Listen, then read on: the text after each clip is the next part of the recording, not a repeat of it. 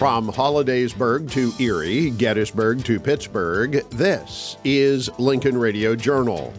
On this edition, February is Heart Month. For a look at what you need to do to promote good heart health, we talk with Dr. Marie Guyette from the UPMC Health Plan. The city of Pittsburgh is trying to find a way to collect more revenue from the nonprofit organizations operating within the city's limits. Frank Gamrat and Eric Montardi have details on the Allegheny Institute report. And it is yet another acronym, ESG, Environmental, Social, and Governance. It is yet another left-wing attempt at controlling the U.S. economy. Ashley Klingensmith from Americans for Prosperity, Pennsylvania, has this week's Lincoln Radio Journal commentary. I'm Loman Henry, and welcome to Lincoln Radio Journal. We'll get to Dr. Marie Guyette in just a couple of minutes, but first, news headlines from PATownhall.com. According to a report in Broad and Liberty, the identity of a state representative accused of groping a lobbyist for the Service Employees International Union is, quote, one of the worst-kept secrets, end quote, in Harrisburg. But the representative is a Democrat, and with his party holding a slim one-seat lead in the House, it appears no action will be taken against him. This has prompted Republicans to accuse House Democrats of a double standard, pointing out if a member of the GOP stood accused, Democrats would be demanding an immediate resignation. Becky Corbin, a former Republican representative from Chester County, told Broad and Liberty that politics has trumped ethics and that House Democrats have abandoned the so-called #MeToo movement to remain in power. Speaking of the Pennsylvania House, it reconvened this past week after a 6-week stalemate. Special elections were held in early February for 3 vacant seats, and those new representatives were sworn into office, giving Democrats a 1-seat majority. Speaker Mark Rossi called the House into special session to consider advancing a proposed constitutional amendment opening a retroactive window for victims of child sexual abuse to sue. House Democrats are demanding the proposed amendment advance solo, despite the fact the state Senate approved the amendment but coupled it with 2 others. The issue would have been on the ballot 2 years ago, but the administration of former Governor Tom Wolf failed to take the necessary action to advertise the ballot measure, so the required voter referendum never happened. An analysis from the University of North Carolina's Kennan Institute of Private Enterprise warns there will continue to be volatility in the U.S. economy, but not all regions will see a downturn. The Center Square reports the Philadelphia region might not be so lucky. The report suggests Philly could suffer more than other major cities if an economic downturn occurs. Cities with tech industries are expected to continue growing, but Philadelphia joins Memphis, Detroit, and Virginia Beach as having economies most likely to experience an economic downturn. Overall, however, the Institute projects any slowdown in the economy would be relatively mild. Read about all things Pennsylvania at PATownhall.com. U.S. Senator John Fetterman struggled to recover from a stroke, and the drama of Damar Hamlin's collapse during an NFL football game have placed a renewed spotlight on heart health. Dr. Marie Guyette is medical director at the UPMC Health Plan.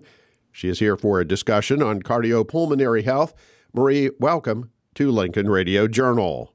Doctor, when we talk about cardiovascular disease, we're talking about strokes and heart attacks in particular. They're something that people are very familiar with, especially strokes over the last few weeks with Senator John Fetterman having been in the news as he attempts to come back and rehabilitate himself from a stroke. But does this include other conditions as well? You make a great point here. So cardiovascular disease refers to 2 different organ systems. So cardio is the heart itself, and vascular is the blood vessels. And as you mentioned, blood vessels go to your brain. So cardiovascular disease includes stroke, but your blood vessels go everywhere else in your body as well. So cardiovascular disease can really affect any part of your body. When you're talking about a heart attack, obviously people know what the symptoms of that are very quickly. What about a stroke? What sort of symptoms should people be on the lookout for, either in themselves or if they're around a loved one? A stroke, you are looking for any signs of decreased blood flow to the brain. And some of the symptoms that we think about immediately would be weakness or numbness on one side of the body, difficulty speaking. And some of the symptoms that we may see that look a little bit different would be feeling lightheaded or dizzy or nauseous. Those can be symptoms of a stroke as well. When you talk about symptoms of a heart attack, I wanted to go back to that part of it for a moment too, because this is a really important part of it. So just like we can have some symptoms of a stroke that are not classical, that we don't think of immediately, right? Like nausea. People feel nausea for lots of reasons. We don't immediately connect it with a stroke. Same thing with heart disease. So the typical textbook symptoms that we think about of this crushing chest pain in the middle of your chest that often goes over to the left side of your chest and into your left arm and up into your left jaw, that's what we call a textbook example of a heart attack. And there are lots of people who have heart attacks with those symptoms. But you can also have more atypical symptoms of a heart attack. So that chest pain may not be right in the center of your chest. It may radiate actually to both arms and both sides of your jaw, and you may feel just a little bit nauseated or not quite well. And one of the things to think about is that in women, those symptoms are atypical more often. So one of the reasons that we've seen delayed diagnosis in women when compared to men is because the symptoms can sometimes be a little bit less typical. So it's important to listen to your body for lots of different reasons. You mentioned women, doctor. Women and Black Americans are often at a higher risk than males and other ethnic groups. Do we know why that's the case? There's lots of reasons that go into that. But the important thing to remember with that is that we need to make sure that when we are doing screening for any of these diseases and education about how they might present, that we are actually reaching all the folks who may have a higher incidence or atypical symptoms, like you mentioned, women and Black adults as well. I know every time I go in for my annual checkup, the doctor always says, lose weight, exercise more. I guess that's a standard thing for physicians to tell folks. But when you're looking at risk factors, what are factors that people should be aware of and have those conversations with their doctor? So you mentioned two of the most important, which are physical inactivity and obesity. And physical inactivity, that's one of the ones that we can each do something about. And when we want to do something about it, it is often good to think about that in small pieces, right? So not, I want to do some physical activity, so I'm going to train for a 5K or I'm going to train for a marathon, but I want to do some more physical activity.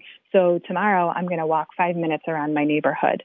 So you can start really small to address that physical inactivity piece of it. The other risk factors include a diet that's high in saturated fats and cholesterol, smoking, and then some other diseases that contribute to heart disease. So high blood pressure and diabetes and high cholesterol all go along with that as well. So it's important to talk to your doctor, both screening for all of those diseases, as well as thinking about how can I change my diet? How can I change my physical activity? And again, sometimes and often that's in small ways.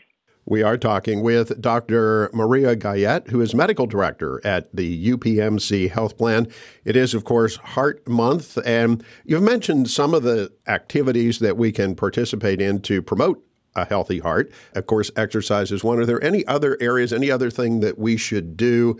For example, how often should we see a physician for a checkup? It's important to see your physician for a checkup every year, but it may be more frequent depending on what your risk factors are and what your health conditions are. One of the things to think about when you're going to see your doctor is to prepare a little bit for that visit. And when I say prepare, I don't mean you have to spend hours and hours in preparation for it, or you have to change anything specifically, but prepare in thinking about what types of questions you want to ask your doctor. doctor. So we prescribe medications for high blood pressure and diabetes and high cholesterol. And it turns out that sometimes patients don't take those medications. And there's a lot of reasons for not taking those medications. Sometimes they can't afford it. Sometimes the medications make them feel bad. Sometimes they've just got so many medications that it's hard to keep track of. So thinking about that and bringing that information into the office with you is really helpful, because if we need to adjust those medications, we can. And we can do so with your help, right? So we can do shared decision making and have a conversation about those medications that you're on so we can get it right. Because if you come in and you say, yep, I've been taking my medications all along, haven't missed any, and your blood pressure is still high, then our first response is going to be to up that blood pressure medication or add another blood pressure medication, when really it might be because you're not taking it because it makes you feel crummy and we have to switch to a different type of blood pressure medication. How do genetics play into cardiovascular disease? If I have members in my family who have suffered heart attack, stroke, high blood pressure, is that likely to be something that is genetically passed along? So there are genes that are associated with it. It doesn't mean that you will get heart disease if your family member got heart disease, but you should ask your family members about their health if they're comfortable sharing with you. And if you feel comfortable sharing with them, sending that information back out in the other direction. If you know that you have had a family member with heart disease at a young age, that's really important to know as well, because those are the folks who have a higher genetic risk often. Many of us were watching when Damar Hamlin collapsed on the field during a football game here just a few weeks back. We sat there as for a rather extended period of time. The first responders were providing CPR. How can we find out where to learn how to perform CPR? Because we learned in that instance that those very first minutes are very, very critical to a recovery.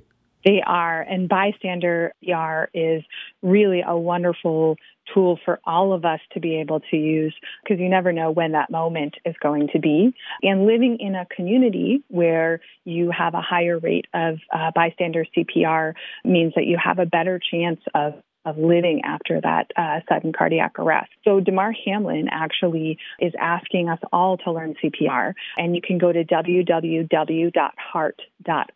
to find classes on how to learn CPR. I want to mention one other thing when we talk about CPR.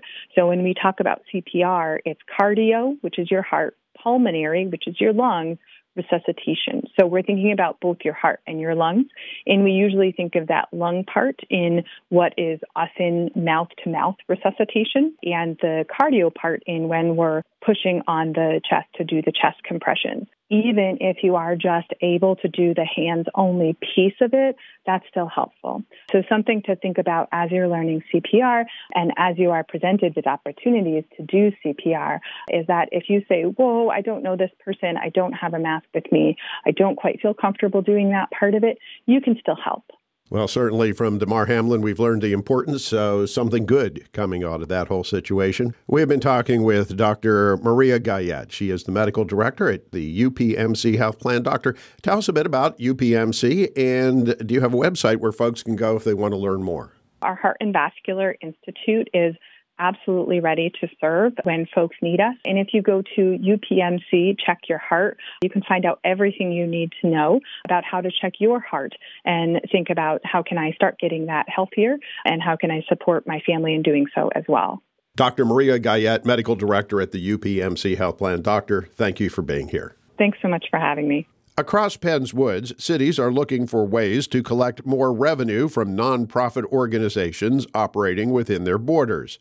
The city of Pittsburgh has become especially aggressive, as we learn from Frank Gamrat and Eric Montardi on this Allegheny Institute report. Hello and welcome to the Allegheny Institute Report on the Lincoln Institute Radio Journal.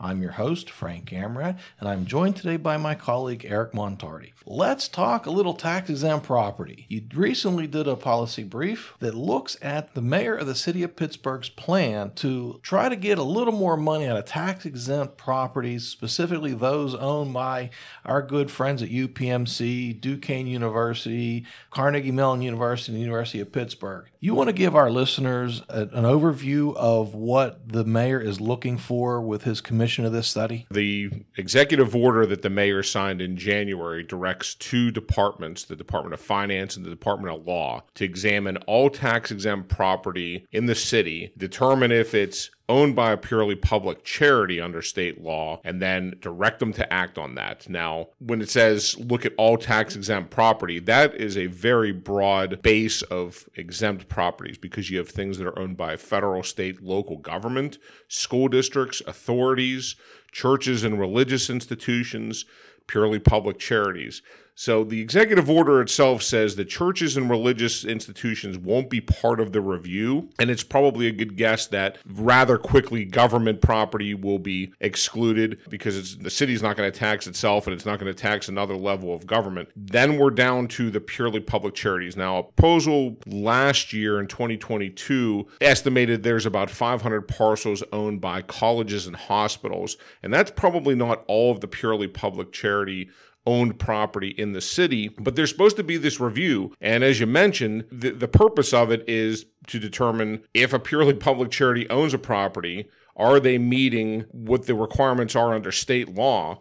And then if the city examination finds that they're not, presumably then they're going to go to Allegheny County, which assesses property, and try to convince them that something that is tax exempt should be taxable.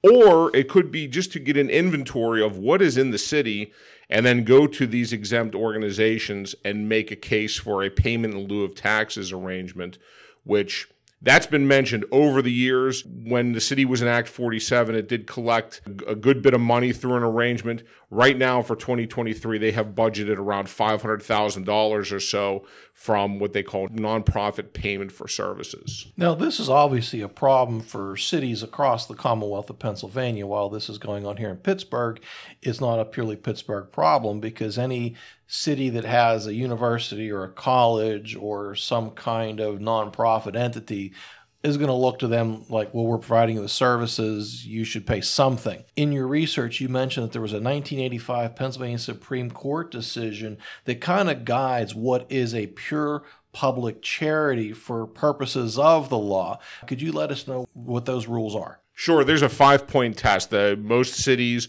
and taxing bodies just refer to it as the HUP test, like HUP, it's Hospital Utilization Project. And that was a case that was decided by the Supreme Court. And it's a 5-point test that says if an entity that wants to be declared a purely public charity meets, then they are legally a purely public charity. And those are included. The criteria that included there are, do they advance a charitable purpose? Do they operate freely from private profit motive? And do they relieve the government of some of its burden? So again, this is a Commonwealth-wide problem. And this is not the first bite at this apple. You know, obviously here in Pittsburgh, and I'm sure in other areas, they've done this before. The controllers of both the city and county got together and did a similar report a few years ago. What was their findings? When they looked at the city of Pittsburgh, and this was based on November 2021 values of property, it was $32 billion in assessed value in the city. $12 billion of that is tax-exempt property. $6 billion of that was owned by nonprofits. And $4 billion of that was owned by what the report called the Big Five, which is 2 hospital systems and 3 universities. What this study did, much like ones that came in 2012 and 2014, was to estimate what is termed a tax loss. This is the exempt value. If it were taxable, then subjecting that taxable value to the millage rates that the governing body levies, which in the city of Pittsburgh's case is 8.06 mils, and then comes up with this is how much money would be collected. Well, it's a very big if, because you have to determine, is the property charitable? If it does, it's going to stay off of the tax rolls. What the study then did was, after estimating the tax loss, which they put at $34.5 million for the city, was the city were able to negotiate a pilot agreement with these 5 large nonprofits. If they had 25% of the tax loss, if they were able to get 50% of the tax loss, whatever it would be, is a sliding scale in the report, was to determine this would be a payment in lieu of taxes to the city. In that case, again, a fraction of the $34.5 million in taxes. And of course, that's really what the city is after, because most municipalities and cities are living off of recovery plan money somewhere along the line, and they know this is about to end. And so the city of Pittsburgh would rather go forth and try to squeeze a little bit more money out of the nonprofits in a pilot or to be able to tax them. But like you said before, they're not going to go after government-owned entities. And in Pittsburgh, we've got the Sports and Exhibition Authority, which owns 2 stadiums and a convention center and an arena. And you have a lot of tax increment financing deals that they cut over the years that for department stores and hotels and whatnot to get all that going. This really does appear to be a money grab on the city's end. Now, you do have some great recommendations on this policy brief. Could you tell our listeners what they are? Well, we'll start with that one that you just mentioned about the tax abatements. If you look at what the city defers or abates through economic development arrangements, in 2021, that's $8 million. That's money that could be back into the city's tax coffers if they didn't have to engage in economic development arrangements. And that comes from having a business-friendly climate, focusing on core functions. One of the department heads that's going to be involved with this review pointed to that the money from the American Rescue Plan will be going away. It has to be spent because it is one-time federal aid, and then when that's gone, the city's going to face a revenue shortfall. Terminology being quite important here. Yes, the city's revenues are going to fall. However, the city will still be operating with a positive result when you look at revenues versus expenditures, and their ending year fund balance should be meeting what their minimum requirement is in city code, and that's based on their 5-year forecast. So if the city wants to have a greater positive operating result or grow the fund balance, I think it gets back to the things that we recommend, which is focus on your core services. Something that's not a core city service, look for some other type of entity that could handle it and create business-friendly policies that's going to grow the tax base. As we mentioned earlier, this is something that previous mayors have tried to do, trying to get money out of these organizations, sort of like the unicorn for these guys. They keep chasing it, but it never seems to stick. Well, this is great information. We'd like to thank our listeners for tuning in. If you'd like to read about this topic or others on our website, please visit us at AlleghenyInstitute.org. Thanks for listening to the Allegheny Institute Report on the Lincoln Institute Radio Journal. ESG, Environmental Social Governance, threatens the integrity of federal and state investment programs by injecting ideology into the process. Ashley Klingensmith from Americans for Prosperity, Pennsylvania, has details on this Lincoln Radio Journal commentary. Over the past few years, the proliferation of acronyms we've become accustomed to using seemingly has no end. PPP, ARPA, CARES, PPE, to name just a few. Well, there's a new acronym you might be hearing more frequently than ever from federal officials. ESG. This stands for Environmental, Social, and Governance. Just like CARES, the Coronavirus Aid, Relief, and Economic Security Act, might sound altruistic, ESG suggests it's something noble for society. But it is yet another political agenda, a regulation that could put retirement savings of Americans at risk. ESG is an investment rule that would push retirement fund managers to make unsound, politically motivated ESG investments. The new rule was issued through the Department of Labor in November of 2022.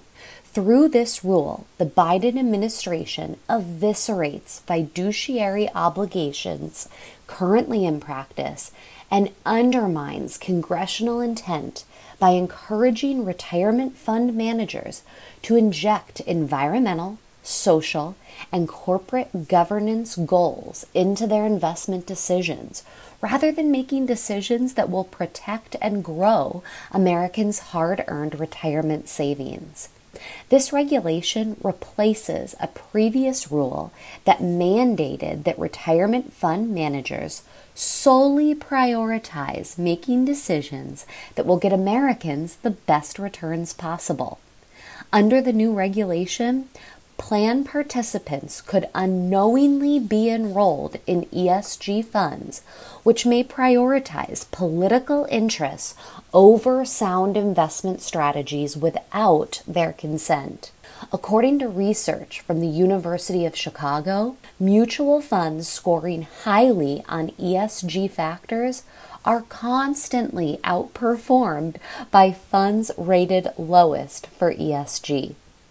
According to a Global Strategy Group and SEC Newsgate Monitor report, 85% of the country does not even know what ESG is, and therefore would not be aware of the financial risks their retirement account managers are subjecting them to when they actively pursue ESG investment decisions. Well, Senator Mike Braun of Indiana and U.S. Representative Andy Barr of Kentucky have introduced joint resolutions in their respective chambers to put a stop to the Biden administration's use of Americans' retirement accounts for funding political agendas designed to enrich administration allies. The support for these joint resolutions is robust, with a coalition of over 100 organizations, including Americans for Prosperity, united and voicing their support as advancing American freedom, as well as 83 co-sponsors in the House and 49 in the Senate, both lists of co-sponsors being bipartisan in nature. Risking our financial futures to play politics is unacceptable. Of our 19-member Pennsylvania delegation, 3 members of Congress have signed on to Representative Barr's resolution as co-sponsors: Congressman Dan Muser, Scott Perry, and Guy Reschenthaler. Americans for Prosperity Pennsylvania has formally requested a number of additional members sign on to the list and will keep you up to date as they act. I'm Ashley Klingensmith, State Director with Americans for Prosperity PA. You can connect with us on Facebook by searching at PAAFP, and you can follow us on Twitter by searching at AFP Pennsylvania. To get in touch more directly, you can email us at info@afphq.org. That's info@afphq.org.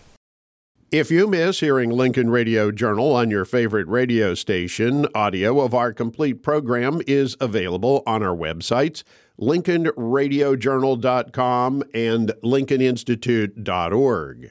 And the annual Pennsylvania Leadership Conference is just about a month away. It is the premier gathering of grassroots conservatives every year here in the Keystone State. This year's Pennsylvania Leadership Conference will be held March 30th through April 1st at the Penn Harris Hotel in Camp Hill. Kellyanne Conway will be the featured dinner speaker. Guy Benson of Fox News will be the luncheon speaker, and as always, John Gizzi of Newsmax will headline the conference breakfast. There will be workshops, seminars, panels, and additional speakers. Complete information and registration for the 2023 Pennsylvania Leadership Conference can be found at paleadershipconference.org. That's paleadershipconference.org. The Lincoln Radio Journal is produced weekly by the Lincoln Institute of Public Opinion Research, Incorporated. The Lincoln Institute is completely funded through the generosity of individuals, corporations, and philanthropic foundations, including the Allegheny Foundation of Pittsburgh, the Houston Foundation of Coatesville, and the Pennsylvania Manufacturers Association, all of whom have helped to underwrite the costs of this program. Lincoln Radio Journal is a trademark of the Lincoln Institute of Public Opinion Research, Incorporated. Comments and opinions expressed on this program are those of the guests and do not necessarily reflect the views of the Lincoln Institute or of this radio station.